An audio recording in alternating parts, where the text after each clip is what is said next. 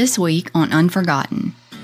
Last week marked 26 years since 28-year-old Waylon Hardwick was shot to death in the Dolomite community just outside of Birmingham. On April 24th of 2014 was just another day in Birmingham for 23-year-old KStubbs. Surveillance footage shows Kira getting into a burgundy 2012 Chrysler 200. Kira's brother and son waited and waited, and she never did come On back. May 22nd, 2019, 31-year-old RRobinson vanished. His car was later found in Bessemer. There was no sign of Remondis. And that would be 33-year-old JEntrekin. Joseph was last seen near the St. Vincent's Hospital on March 18th, 2021. Somewhat bizarre case. The disappearance of 15-year-old JSims Jr. In fact, the only evidence of Jason's life at all was a birth certificate and a photo.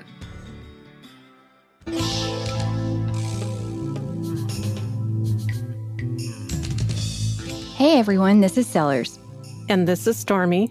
And this is Unforgotten, where each episode will highlight unsolved missing, murdered, and suspicious death cases in Alabama in order to raise awareness and hopefully obtain some answers for victims and their families. Please remember that any individual referenced in the podcast should be considered innocent until found guilty in a court of law, and any opinions or views expressed in the podcast are solely those of participants. Listener discretion is advised, as some of the content discussed in the podcast may contain violence or graphic descriptions and may not be suitable for all audiences. Be sure to join our Unforgotten Patreon channel today to gain exclusive benefits, including early access to ad-free episodes and bonus content. By subscribing, you'll also be supporting the efforts of ACCA in assisting families and raising awareness for Alabama cold cases.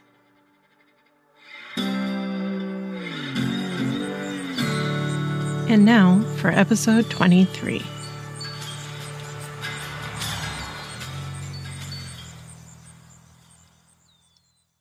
Hey guys, and welcome back. Hey Stormy. Hey, Sellers. What do you call a sleepwalking nun?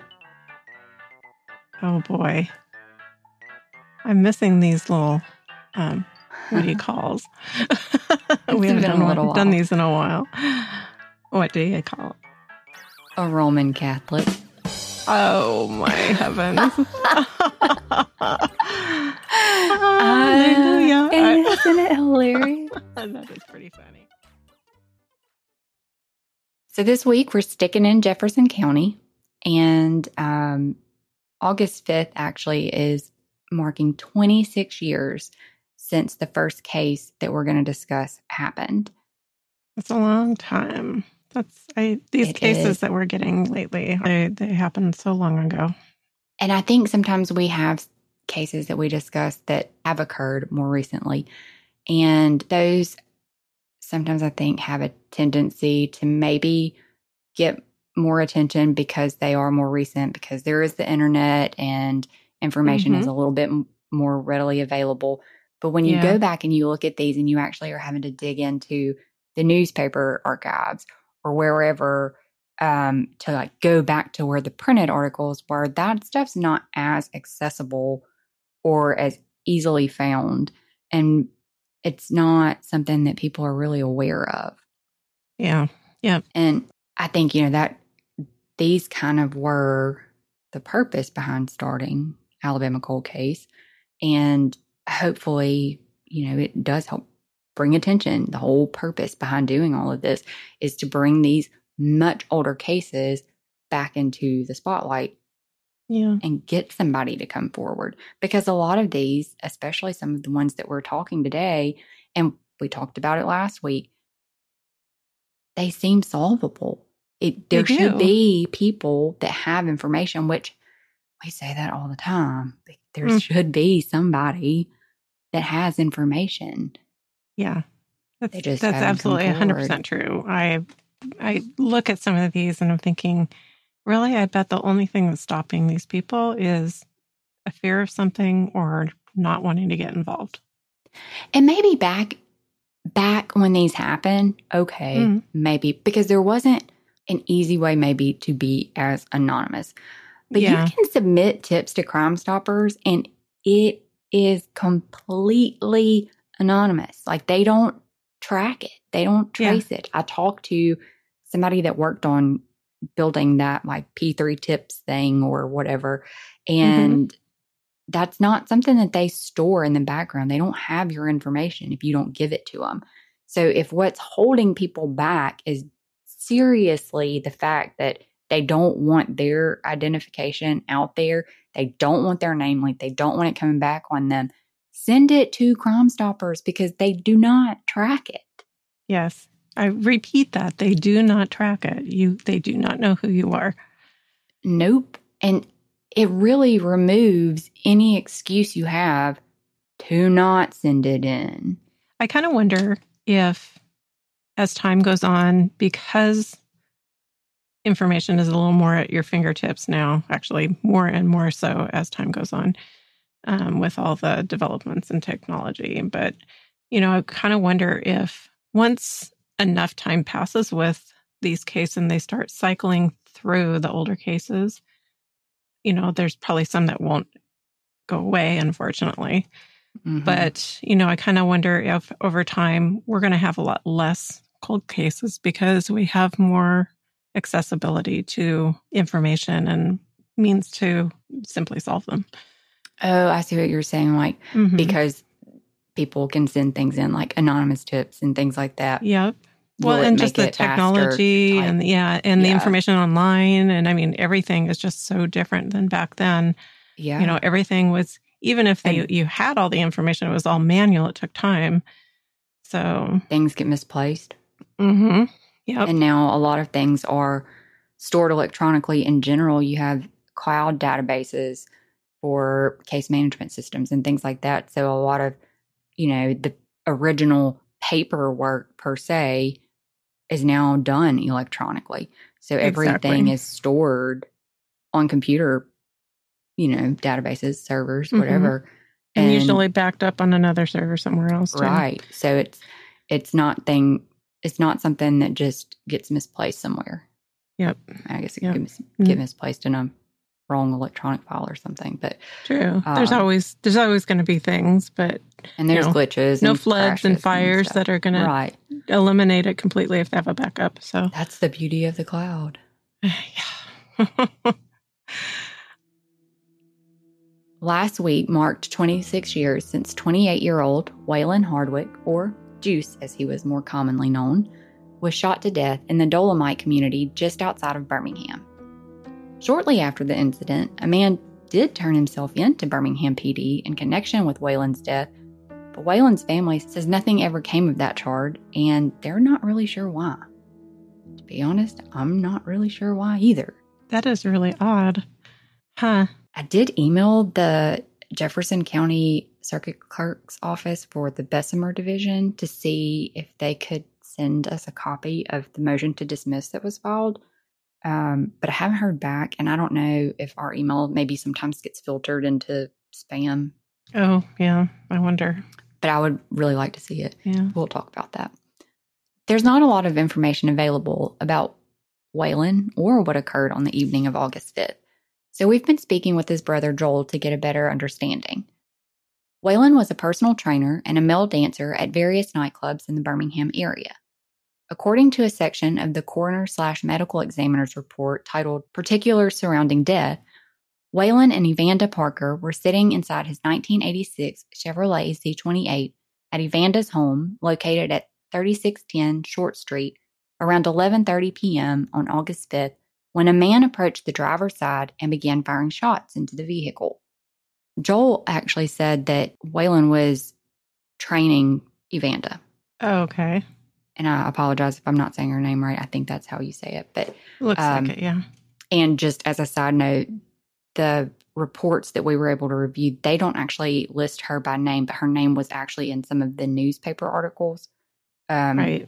That there were only a couple, but they did list her, so that's where that came from. But my understanding from talking with Joel is that he was actually training her, and either they had been at the gym or were going to the gym or something like that that evening. So they're sitting there at her house in the driveway when this guy comes up and just starts shooting at the driver's side. Crazy. Evander told the officers that Waylon slumped to the right immediately following the shots. So she leaned over from the passenger seat and pressed the gas pedal with her hand and steered the vehicle out of the driveway and roughly half a block west on Short Street before stopping just off the side of the road and then called for help. That would have been some feat with the gas and the trying to see enough to be able to tell where she was going. Maybe it's just a paraphrasing thing, but Could I was thinking this is an awkward story. Yeah. Because she's got to lean over this console and reach way down to get to this gas pedal. There's no mention of shifting the gears, to reverse out of the driveway, back into drive, from park to reverse to drive, or was it backed into the driveway? So really all she had to do was throw it in drive. I wonder. Hit the gas. How do you see over the when dash. you're leaning over like that? How do you see out of the window? Right. I was kind of wondering, because I can't picture what. And simultaneously press the gas. Yeah. I can't picture what a Z28 looks like on the inside right at the moment. Is there a center console or is it all one seat? No, not all one seat. Okay. Yeah. It's a Camaro. So it's a lot similar to the 90s body style. Okay. I don't understand how that really all jived that well, because you got to press the gas to get out of the driveway and then press it again. Are you just gunning it to get a good go and hoping, or are you just blindly steering and hoping you're not hitting anything? Yeah. Technically, I guess she could have been driving over the lawn for all we know. She could have just backed in a general direction and just gone, not knowing where she was going. Road. Yeah. Well, yeah, that's true. It said steered the vehicle out of the driveway. I don't know. I feel like that would, I don't know. I mean, again, not her official statement, so maybe that was just some... I kind of wonder if, the only thing I can picture is she couldn't see. She pushed the gas to go backwards, and then she pulled herself into the seat and went the rest of the way. Yeah. But, just to get herself out of immediate harm's way. I guess. And then it does sound really odd.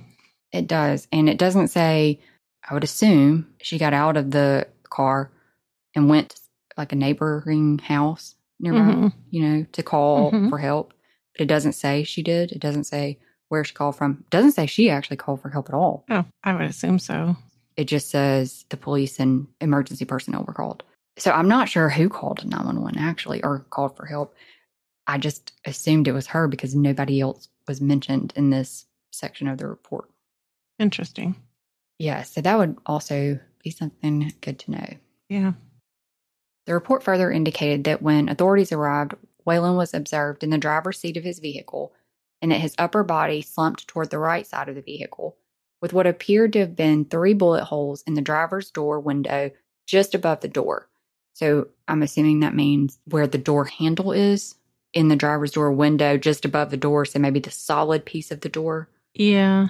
Yeah. That's the window that technically the window's part of the door. So that's my assumption is it's in the door, the solid piece of the door where the door handle is, and the holes are right above that in the window. A bullet hole was also observed in the rear window and left taillight, along with fragments of glass and pieces of the taillight in the driveway. There were no spent cases found at the scene, and no weapon was recovered at the time that the coroner/medical examiner wrote their report. Mm-hmm.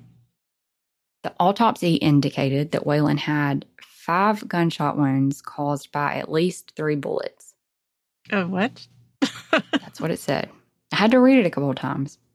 The case summary says the autopsy showed 5 gunshot wounds caused by at least 3 bullets. The entrance wounds were all of distant type, but the wounds were in the left shoulder and left side of the mid-back. But the wounds on the left shoulder and left side of the mid-back were surrounded by abrasions characteristic of intermediate target, and the gunshot wound at the left side of the mid-back caused injury to both lungs and the aorta, and he would have died fairly quickly. Yeah. So it sounds like it's just because it's a little ambiguous because of the way the wounds were that they couldn't pinpoint what bullets made what.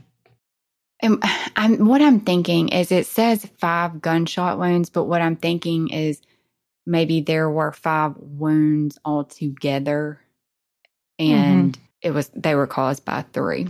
Yeah, and it says at least 3 bullets. Maybe they only could pinpoint that 3 of the injuries were caused by bullets or something. I don't know.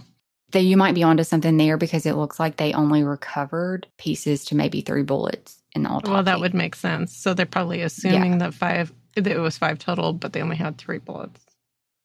Okay. And maybe it was also too, when we were reading that, it said there were the 3 bullet holes were observed in the driver's door window. Right. Okay. Yeah.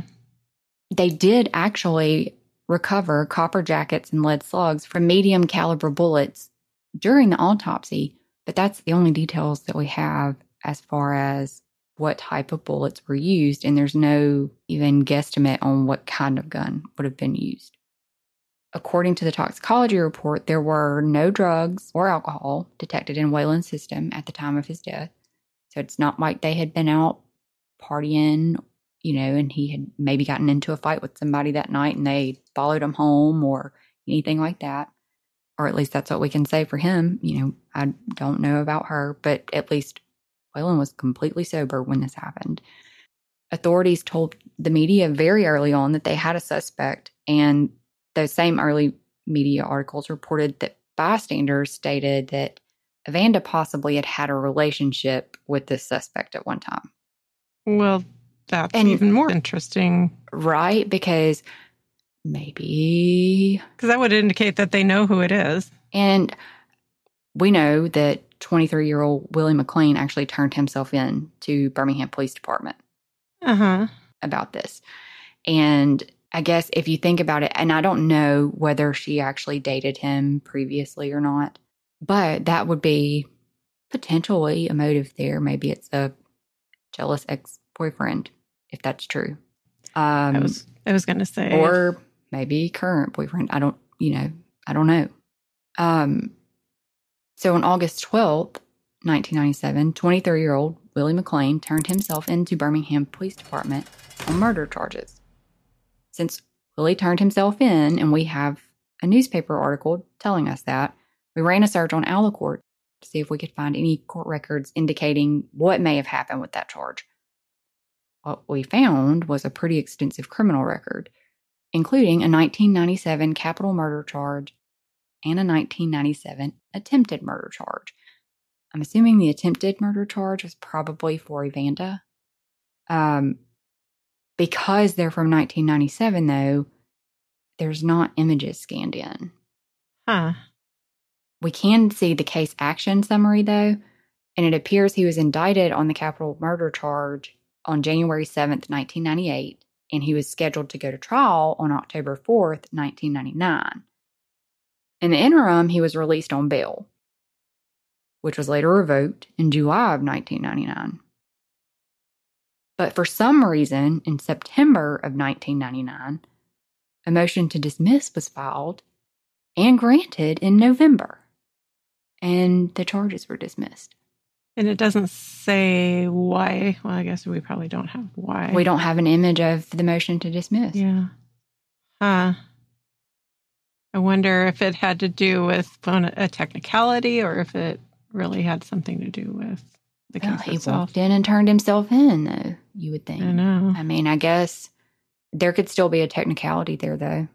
Did they Mirandize him? I don't know. And Joel says they don't know.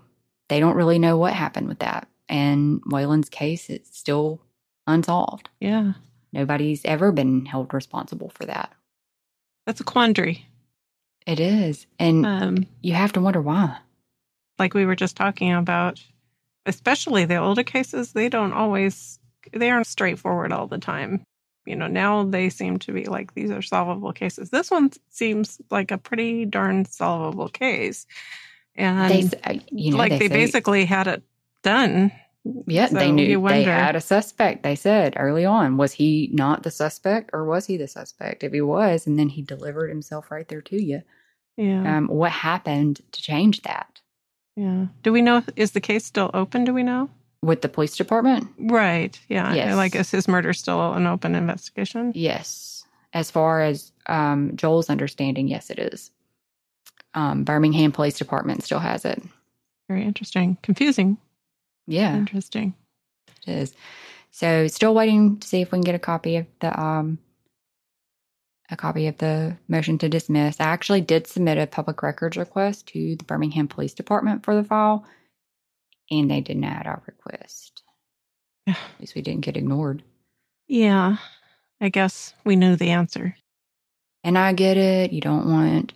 Some of it I get because you don't want false accusations just floating around out there in the public. Because you don't want an innocent person who really had nothing to do with it being slandered, or, there are good reasons to not release everything, but you can redact stuff. Yeah.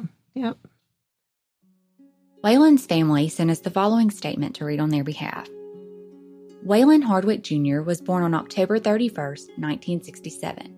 He was the oldest of 4 children, and he was a good role model for his younger siblings. Growing up, he loved playing football and loved to dance. He was also into bodybuilding and fitness training. Waylon had 2 children, a son and a daughter. After high school, he played for the Alabama Raiders and attended ITT Tech in Birmingham. Waylon had a love for his IROC Z28s. Waylon was a well-known exotic dancer, and he was known by the name of Juice. He became a member of the Black Chippendales, and he traveled across the world performing. On August 4th, 1997, Waylon Jr. was taken away from us by a senseless coward that gunned him down. It has been a living nightmare and no closure. His children were left behind without their dad. His parents and siblings were left behind with a lot of sleepless nights. Here we are in 2023, and still no closure because nobody has been arrested. To the man that shot him, if you knew Waylon, you would have never shot him. After 26 years, we haven't stopped seeking justice, and we will never stop until the person is arrested. So, Waylon's family is hopeful that someone listening will come forward with the information needed to finally solve his case. Help put them on the path to healing. And we hope so too. Well, it sounds like there were bystanders, so I really hope that some of those people are still around and will somehow hear this and come forward. Agreed. Again, anonymously is an option. It is. We'll have the Crime Stoppers information linked in the episode details, and we will give you all of the phone numbers to call at the end of the episode. Our next case we're talking about is the case of KStubbs. 9 years ago, on April 24th of 2014, was just another day in Birmingham for 23-year-old KStubbs. Kira, a mother of 2 very small children, set out to run some errands that morning. She and her son rode with her brother to drop off his and Kira's younger brother and sister at school. Afterwards, he drove Kira and her son to a place in 5 Points West on 3rd Avenue West to meet a man at Boost Mobile. Kira knew this man from doing his kids' she did braids in their hair. And she had spoken to him at the time about needing to have her brakes done, and he was going to help. So when they were at the Boost Mobile, her brother waited with her son, and she went to meet the gentleman in a car at the curb.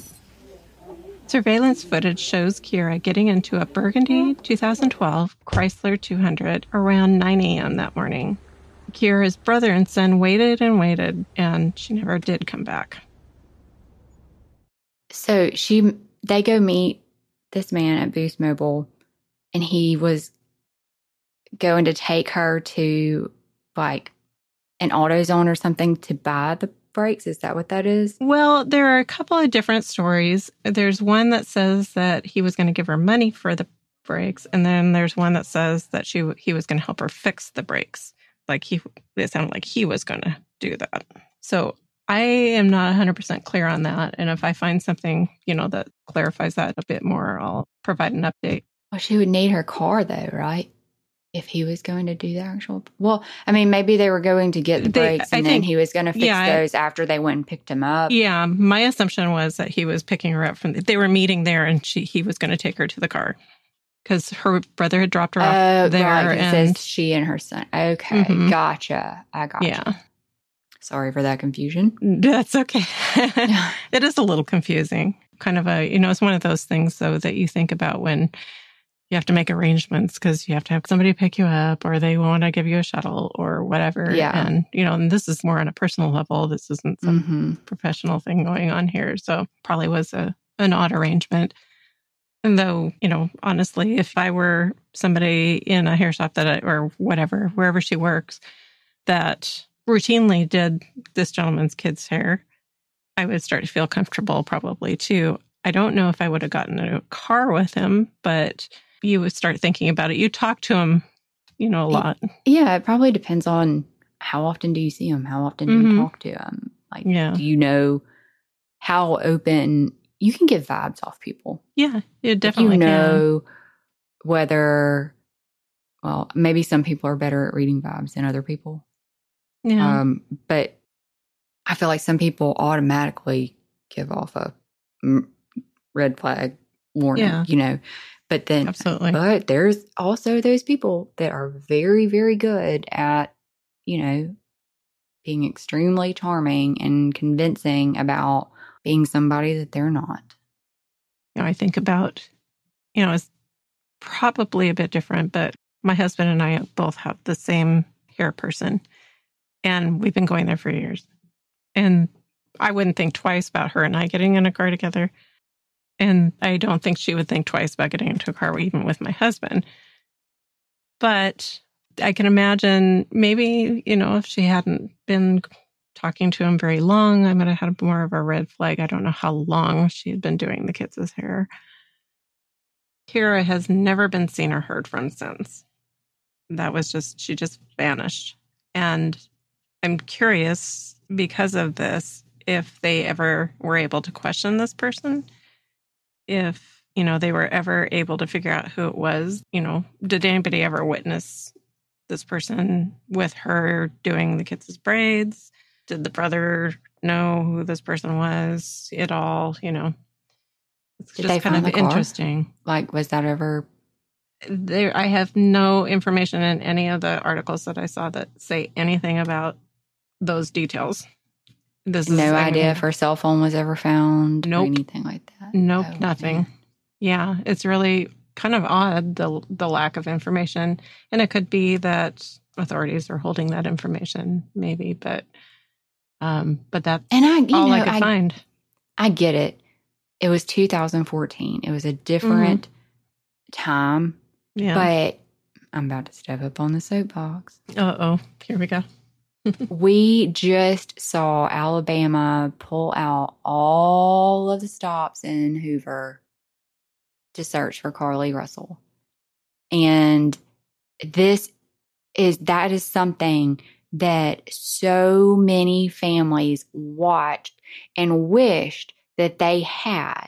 And it is really frustrating.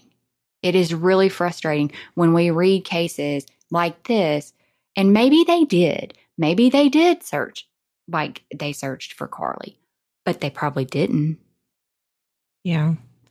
And honestly, the most recent article, which I'll share in just a moment, that I found was actually from this year. And it actually was an article based on the fact that, there was so much attention called to Carly and that they hoped that, all of that attention kind of brought to light resources and that sort of thing, that the law enforcement need to start paying attention to these things and not just treat people, the cell phones and all of that information.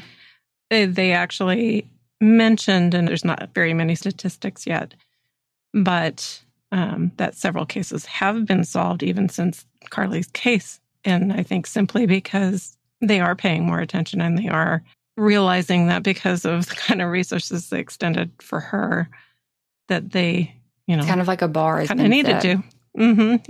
Yeah. And now you kind of have to take things more seriously because if you don't, looks bad, to be honest.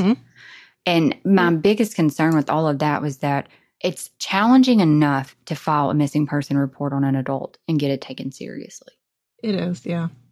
And to have it all come out that it wasn't true to begin with was completely worrisome, that it would affect how missing person reports on adults would be taken and handled in the future.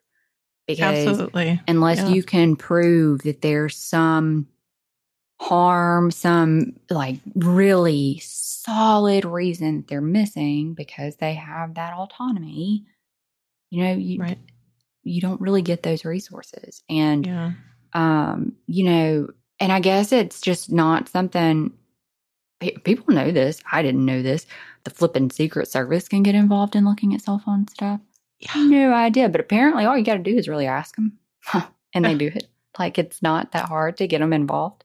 I had no idea. Wow. But I do now. So, It really is interesting because we worry that people don't take it seriously. And we also talk about, you know, the fact that sometimes social media, for all its good things, it has its warts where, you know, it can interfere to a degree. But, you know, there was a lot of people out there who knew from the get-go that there was something wrong with that case. Yeah. But you think back on this, so you have all these resources that are available now to look at this cell phone technology. And in 2014, that really wasn't that long ago. But I know that cell phone technology really has advanced a lot more, even in that short time frame. But starting in 2011, Google started storing location data. And I would love to know, did you call them? Did you try to get a warrant there to get that information? We're not going to be privy to that. Right. But it'd be nice to know. For sure, yeah. And the fact is they don't mention anything about it in Kira's case. And I think that would be something that they definitely should have looked into. So maybe they did, and maybe they haven't shared it. And I'm not going to say that they didn't. But they certainly didn't hint at it. And usually you hear about that to some degree, you know, that they pulled her records. They may not even tell you what it is, but they might tell you that they pulled the records and are, investigating that, you know, that or something like that. And one of the cases that we're going to talk about coming up, like Birmingham Police Department, it looks like they do normally like at least do updates on stuff. Like it may be a year or 2 years before they update. So like they'll say, you know, they were last seen here or whatever. So it's kind of, and I guess maybe they did because they said surveillance shows are getting in there, but it would just be nice to see if there was an update. Maybe they should do an update. Hint, hint. Kira's aunt, KStubbs, described her niece and how all of this was affecting them all in an AL.com article in 2018 on the 4th year of Kira's disappearance. She was a sweet, funny, loving person, she said. She loved her family. She loved her kids. That's all she wanted to do, work and spend time with her family. It's like she just disappeared off the earth. It's hard. Every day you wake up not knowing where she is, what condition she's in. 100 things go through your mind that could be happening to her. And, you know, I think you hear those sorts of things from every family. I know they all think that, but it's so heartbreaking to hear it come, you know, when you hear a video or any of those sorts of things. It's just such a sad thing to hear. She's got her kids. I think that that always gets me when there are kids that have questions and you know that inevitably somebody's got to answer those questions and they can't. Yeah. That's hard because you're dealing with your own questions and feelings and grief and navigating through all of that. But then you're also shouldering kids' feelings and helping them cope and sort through all of their unanswered questions. And that's just a lot that somebody could help with. Ora Stubbs, Kira's grandmother, was quoted in a CBS 42 interview. How do we sleep at night by the grace of God? Because it's hard to lay there at night and not knowing for 9 years what happened to Kiera. Well, Birmingham Police Department has stated the man is a person of interest that she went to meet. He has not been named publicly, and primarily, I guess, because there is no evidence or witnesses to say what happened once Kiera was in the car or where they went. I'm assuming that they questioned him, and I'm assuming he didn't provide any solid information, and they couldn't find any solid information. But maybe that means they do have the car. They didn't say they don't have the car. Yeah, it'd be interesting to know both cars, whether, they know they were able to search his car and whether they found her car. Though I was able to find a few articles, the information was mostly the same throughout. There was basically just article after article regurgitating the same information. 8 years later, Kiera is still missing, and her case continues to be investigated by the police department. KStubbs is an African-American female with black hair and brown eyes, standing at approximately 5'3" and around 145 pounds. She was last seen wearing a gray hooded sweatshirt or coat and gray leggings, and she was getting into a burgundy 2012 Chrysler 200, which we mentioned, which again will include the link to the surveillance footage and the description. For our next case, we're discussing another disappearance from Birmingham. On May 22nd, 2019, 31-year-old RRobinson vanished from Birmingham, Alabama. His car was later found in Bessemer. There was no sign of Ramondus, and a search for him continues today. Early on, it was reported that Ramondus was pretty active on social media prior to his disappearance, but that his account had not been active since he was last seen.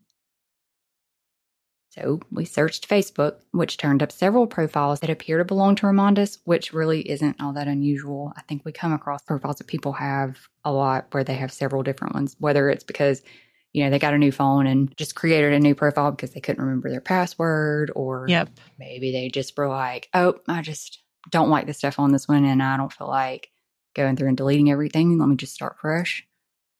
Actually, the profile that I came across that looked to be his most recent and active account was actually under the name Ray J.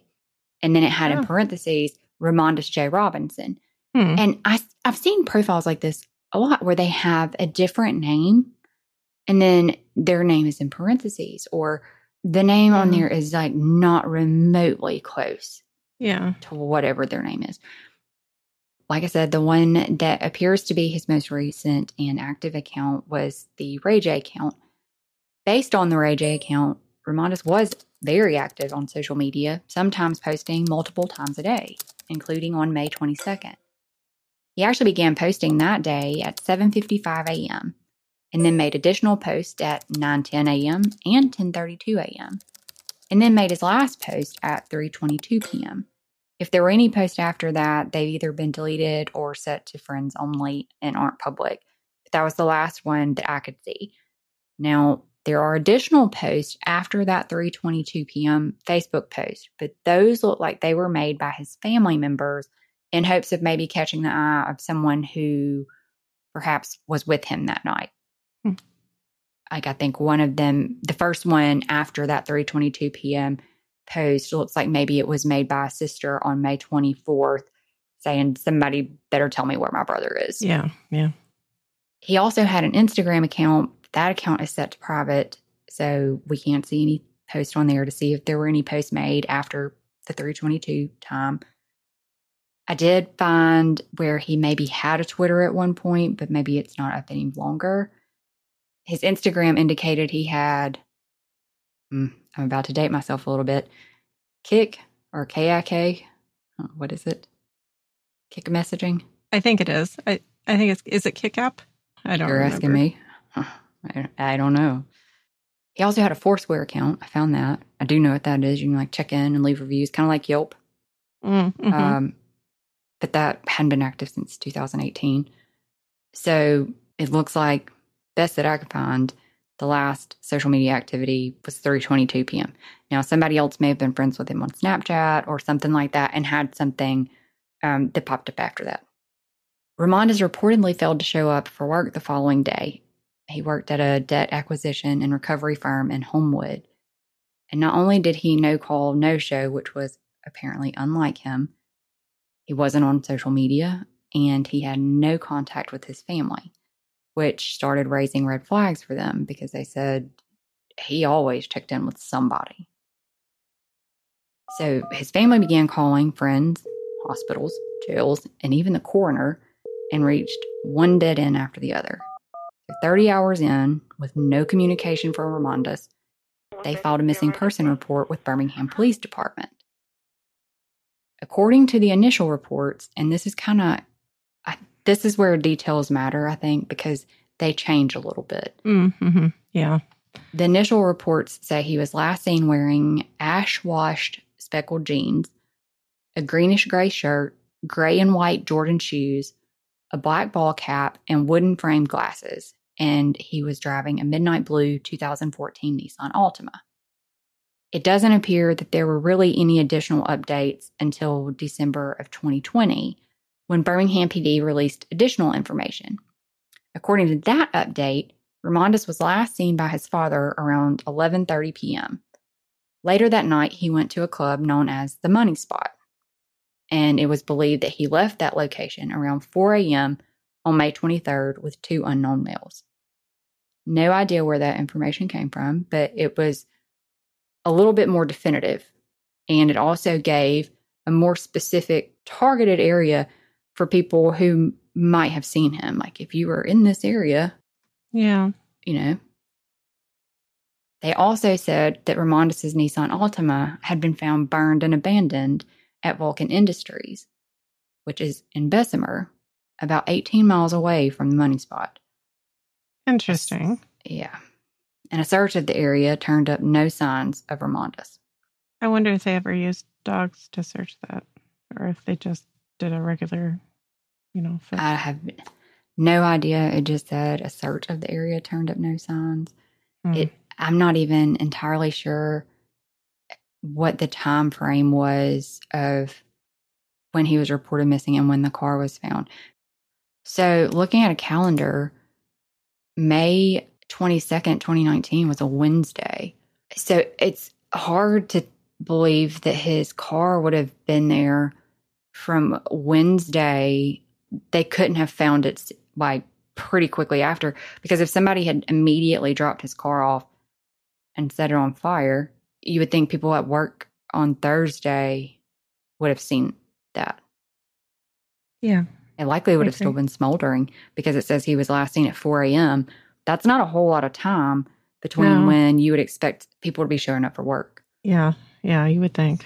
So I would assume, but you know what they say about assuming, that it was found pretty quickly, but I don't know that for sure. Like I said, this update didn't come out until 2020. It was December of 2020, and he went missing in May of 2019. In 2021, Birmingham PD revised the information released in that previous statement to say that family members believed Mr. Robinson went missing after visiting a nightclub known as the Money Spot / Raw House Studios, located at 604 9th Street North, Birmingham, Alabama. He was last seen wearing gray stone-washed jeans with cuts down the legs, gray shirt, a denim jacket, and red and white Jordans. So now we have a specific address, and we've got a jacket, and we've got red and white shoes versus gray and white. But we also have removed the information about the fact that he left at 4 a.m. with 2 unknown males and said his family members believe it. So where did the information originally come from that he left that location at 4 with 2 unknown males? And why isn't that included in this new information? What triggered that change from we believe he left here at 4 with 2 unknown males to, well, his family now believes he left here? Mm-hmm. And not Birmingham police believe he left here. Because was this an official release, or was this something that the newspaper did? Okay. No, this was the official release. Okay. That just kind of blew my mind, because that's basically like saying this is what his family thinks, but we're not going to say we agree with that. And his clothes, the clothes kind of changed. Like the shoes definitely changed. That's like different When colors. there's no hat, right? I don't remember if the hat and the glasses were mentioned, but the jacket was new. The jacket was new for sure. Yeah. The jeans to me seem different because initially it was ash-washed speckled jeans, and now it's stone-washed gray jeans with rips down the legs. So maybe they found a picture. Like maybe he changed clothes. Like maybe the initial outfit was what he had on the last time his dad saw him. And then maybe they found pictures or something, from Snapchat or whatever. Mm-hmm. Or maybe they found the clothes that they thought he was wearing and realized that he was wearing something different. Maybe I'm assuming maybe he just changed clothes before he went out. Probably. It doesn't appear that there have been any updates on Ramondis' case since 2021. And he continues to be listed in NamUs as an active missing person. Our understanding is there are several rumors floating around about what happened to Ramondis, why, and even who may be involved. But at this point in time, we don't have enough information to say one way or the other whether those rumors are true. And it would be irresponsible to speculate without any solid information. Yeah. What we can say is what we always say. There is someone who knows something. His car didn't just drive itself to Bessemer, and it didn't set itself on fire.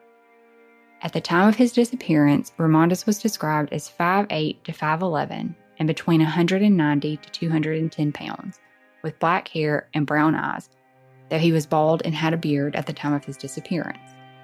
He had several tattoos, including Love, Live, Life across his chest, his name across his back, and multiple tattoos on both arms. I hope somebody is brave enough to come forward and tell us something. Our next case is another missing person, and that would be 33-year-old JEntrekin. Joseph was last seen near the St. Vincent's Hospital in Birmingham, Alabama, on March 18th, 2021.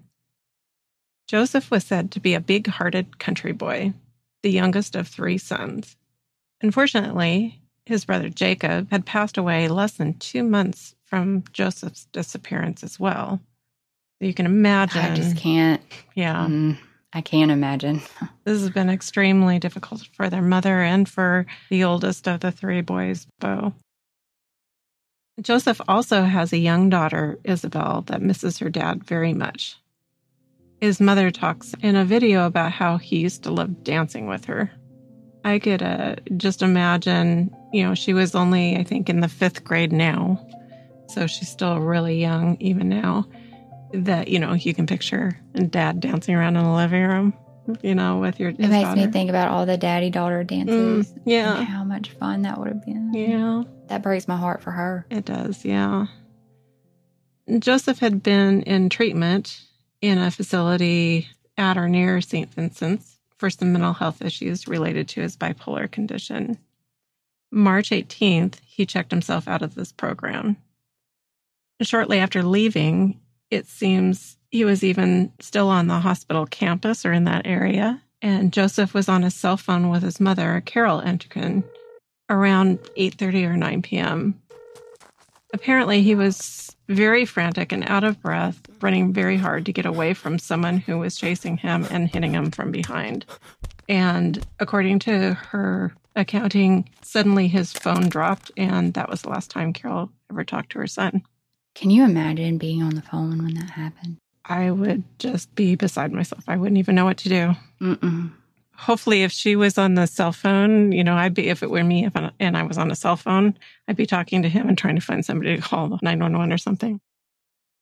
Over the next month, Birmingham Police Department searched wooded areas with canines, checked surveillance video from the businesses in the area, checked jails and local hospitals, but none of those searches yield any answers or leads. On April 28th of 2021, Carol told local media CBS 42, his banking account is full of money. He hasn't touched it, and that's a red flag for me. In the month of July 2022, the ACCA helped the family find some resources to put up 2 digital billboards, and in May of 2023, Crime Door was able to do an interview with Carol for episode 74 of their series, Crime Door TV. And I have to say, before I play this clip, that I am so saddened that Crime Door TV is no longer doing those interviews. That was such a huge thing for many of the cases that we have.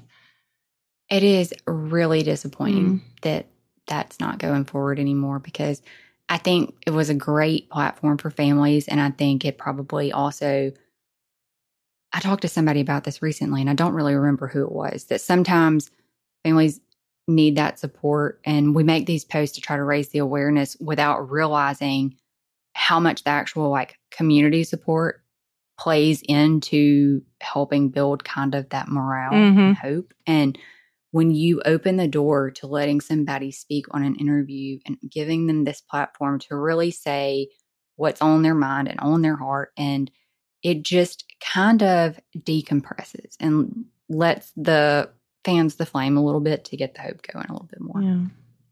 But I'm thankful that they were so wonderful to us while they were running, and made every opportunity that they could, available for the families that we talked to do the interviews. Yeah. Make sure that my son's picture is being shown there. This was a human being, my son. His name was Joseph Thomas JEntrekin.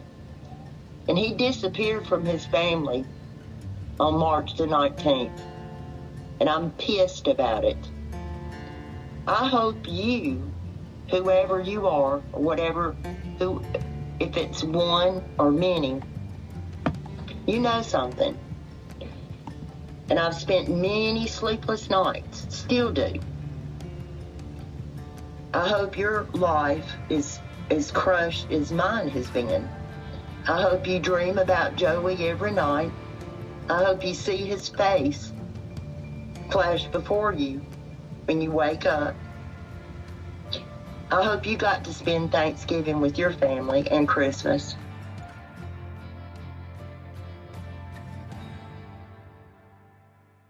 Carol did a really great job with this interview, making sure she was talking directly to the person responsible on parts of it. I love the way she always wanted to make sure that Joseph's picture was in the background by her in frame. Carol also helped form a Facebook page called Help Bring Joseph JEntrekin Home just a few weeks after Joseph vanished, which she and others have kept really active. This last March, on the 18th, marked 2 years since his disappearance, and Carol at the time recorded a video to post on the page remembering Joseph, recapping his case for new members and thanking everyone for their support. Also, Joseph's daughter posted a short video on May 19th, the day of her 5th grade graduation. And it was so special and so heartbreaking. And she seems like such a sweet little girl.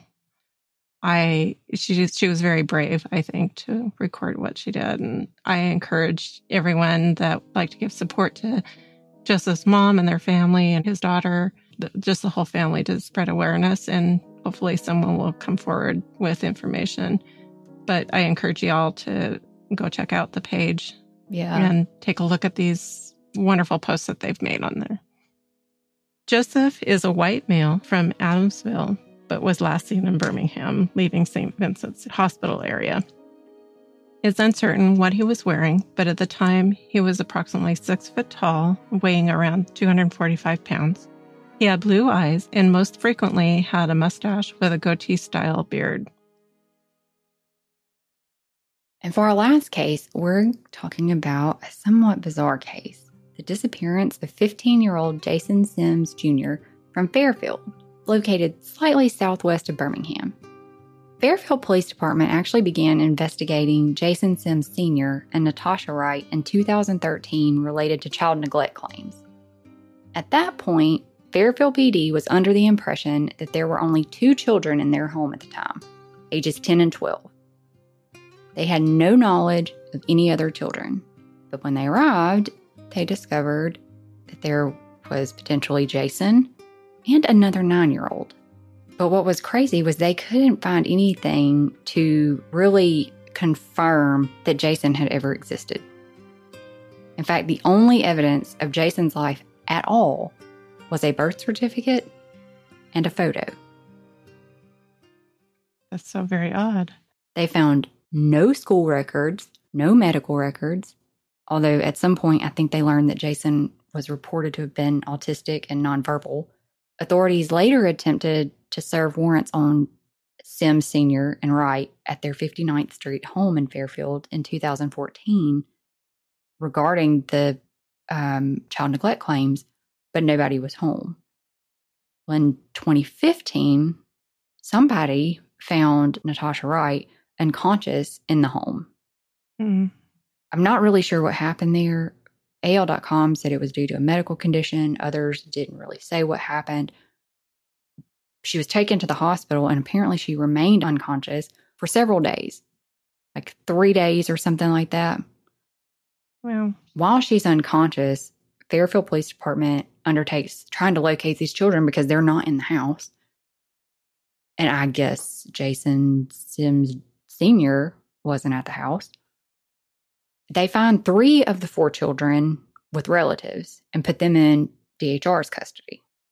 Well, when Natasha wakes up in the hospital, she asks them about Jason. And they're like, Jason? You know, Like, who is she this said the last time Jason? she'd seen him was at home, but she could give him no time frame for when that actually was. Huh. That's crazy. That is really odd. Yeah. So he would have been 15 at the time. And police think that he was missing long before this because the only photos that they could find of him were from the age of 5 and younger. Wow. How insane is that? So they've got a birth certificate and photos from 5 and younger, but nothing between. That's the only proof that Jason ever existed. They don't know when she last saw him. The neighbors can't really confirm anything.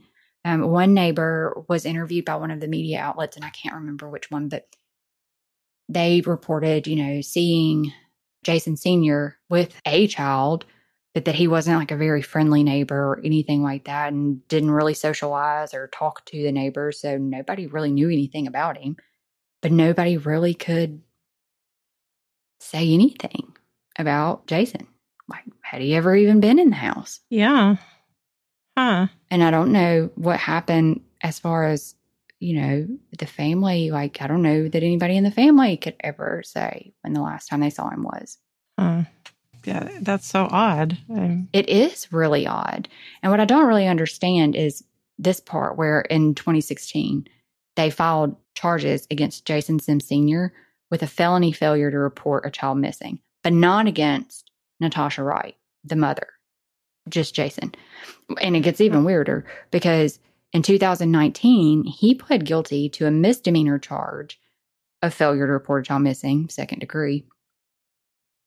But his attorney, prior to him pleading guilty, his attorney, Edward Reynolds, tells CBS 42 that Jason Sr. was frustrated because he wasn't even Jason's father, even though the names implied otherwise. That Jason was given Jason Sr.'s name, but that Jason Sr. was not listed on Jason Jr.'s birth certificate. And that Jason Sr. had only saw, quote, this child or a child when DHR requested to see all of Wright's children. So his attorney wouldn't even acknowledge whether Jason existed at this point. Huh. Wow. He even went so far as to say, quote, we don't know if this child exists. And I say this because I'm not sure if this child exists. There's still some doubt in my mind if the child actually exists. I don't have any words. That's like one of the oddest cases I've heard. Yes. And it was actually the authorities that filed the missing person report in 2015, not anybody in the family. The authorities did, because what do? That you've got a birth certificate that clearly says a child was born. And you know that at least up until they were 5 years old, there was a child. What happened after that, nobody really knows. The lead detective, after those comments from Edward Reynolds saying, I still have doubts about this, the lead detective said Natasha Wright was cooperating with the authorities, but she didn't know where Jason had went. Yet she had assured them that Jason was, in fact, very real. And maybe her cooperating is what stopped her from having charges pressed against her. Yeah, I don't know either. That's so bizarre. Given the limited photos available, authorities enlisted NCMEC to provide an age-progressed photo of what Jason may have looked like at the time of his disappearance. And that's really sad that, I think everybody knows that age-progressed photos aren't exact renderings of what somebody looks like. You don't know. Things change. People dye their hair, they gain weight, they lose weight. Things, you're not guaranteed to just stick to this. So it's just the best possible guess, at what somebody would look like as they age. And so this is sad that here we have a 15-year-old that somebody should have a photo of to know what he looked like when he went missing. And yet there's not one. So for 10 years of his life, there's no photos, and they're having to guess what he looked like. It just blows my mind. And unfortunately, he has a lot writing against him now because there's hardly any documentation of him. So how is anybody except for the people that lived with him at the time going to even know? There's not going to be no dental records, no nothing, and there's part of you that thinks maybe like, okay, maybe there wasn't a Jason, but there's a birth certificate. Yeah. Right. And it obviously, the birth certificate didn't belong. If they knew enough to say that he was 15 years old, it clearly didn't belong to the 10, 12, or 9-year-old. Right. Yeah. But where is he? What happened to him? Did the neighbors see him? Did they count 4 children at the house at any time? Did the family count 4 children? If Jason Sr. wasn't the father, who was? Did he stay with the biological father? Was it because if he was really autistic and nonverbal, was it just too much for them to do? So did they adopt him? How? Somebody knows where this child is. Yeah. And you want to think that if that's the case, they got him to a loving home. I sure hope so. Especially if he was, as challenged as it sounds like he may be. Jason Sims Sr. is adamant he has no idea. But the detectives believe he has some idea. And I tend to kind of agree, because can you live in a household with somebody and not know?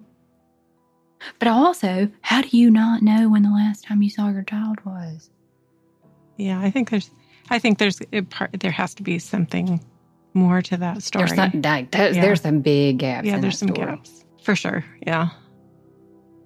So Jason Sims Jr. is an African-American male and was described as being approximately 5'6" and 125 pounds at the time of his disappearance. He's described as having a light complexion, but that is about the extent of the information available. His hair color and eye color are listed as unknown in NamUs. But the little picture that they have of him when he was 5 years old, or whatever age that is, he was really cute. He was such a precious little boy. Well, hopefully he made it. If you have any information regarding our cases today, please reach out to the following contacts. For Ramonda's or Joseph's case, please contact Birmingham Police Department Special Victims Services at 205-297-8413. For Kiara's case, contact the Birmingham PD at 205-328-9311. For Waylon's case, please contact the Birmingham PD Homicide Division at 205-254-1764. And if you have any information related to Jason Sims Jr. or his disappearance, please contact the Jefferson County Sheriff's Office at 205-325-5700 or through their website, which we'll put in the episode details. Alternatively, for any of the cases we shared today, you can call Crime Stoppers at 205-254-7777 or submit a tip through their website, which will also be linked in the episode details.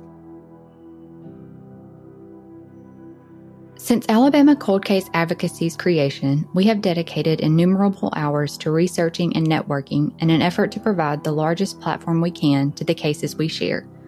We shoulder all associated expenses with Alabama Cold Case Advocacy out of our own pocket, including the subscription fees for researching and production of the Unforgotten podcast to provide a cost-free avenue for the victims' families of those cases. We hope you will join in our efforts to raise awareness of Alabama's missing and murdered and support these families who have been forced to carry the immeasurable loss of their loved ones and the fight for answers. If you appreciate our mission and you are inspired to make a donation, your extra support will enable the ACCA to continue our research, share the cold cases, and help those families know that they are also unforgotten. Unforgotten is an Alabama cold case advocacy podcast recorded in conjunction with Riverside FM, hosted and distributed by Spotify for podcasters, available on your favorite podcast platform. Intro music for the show was created by Principles of Uncertainty, who also mixed and mastered this episode. Content and production is by Sellers and Stormy. Artwork by Sellers. Credits for music, sound clips, special mentions, and any source referenced in our podcast can be found in each episode's description. We hope you will join us on all the major social media sites and continue to raise awareness of our Alabama cold cases. Until next time, thank you for listening, and remember, justice may be delayed, but the victims and their families remain unforgotten.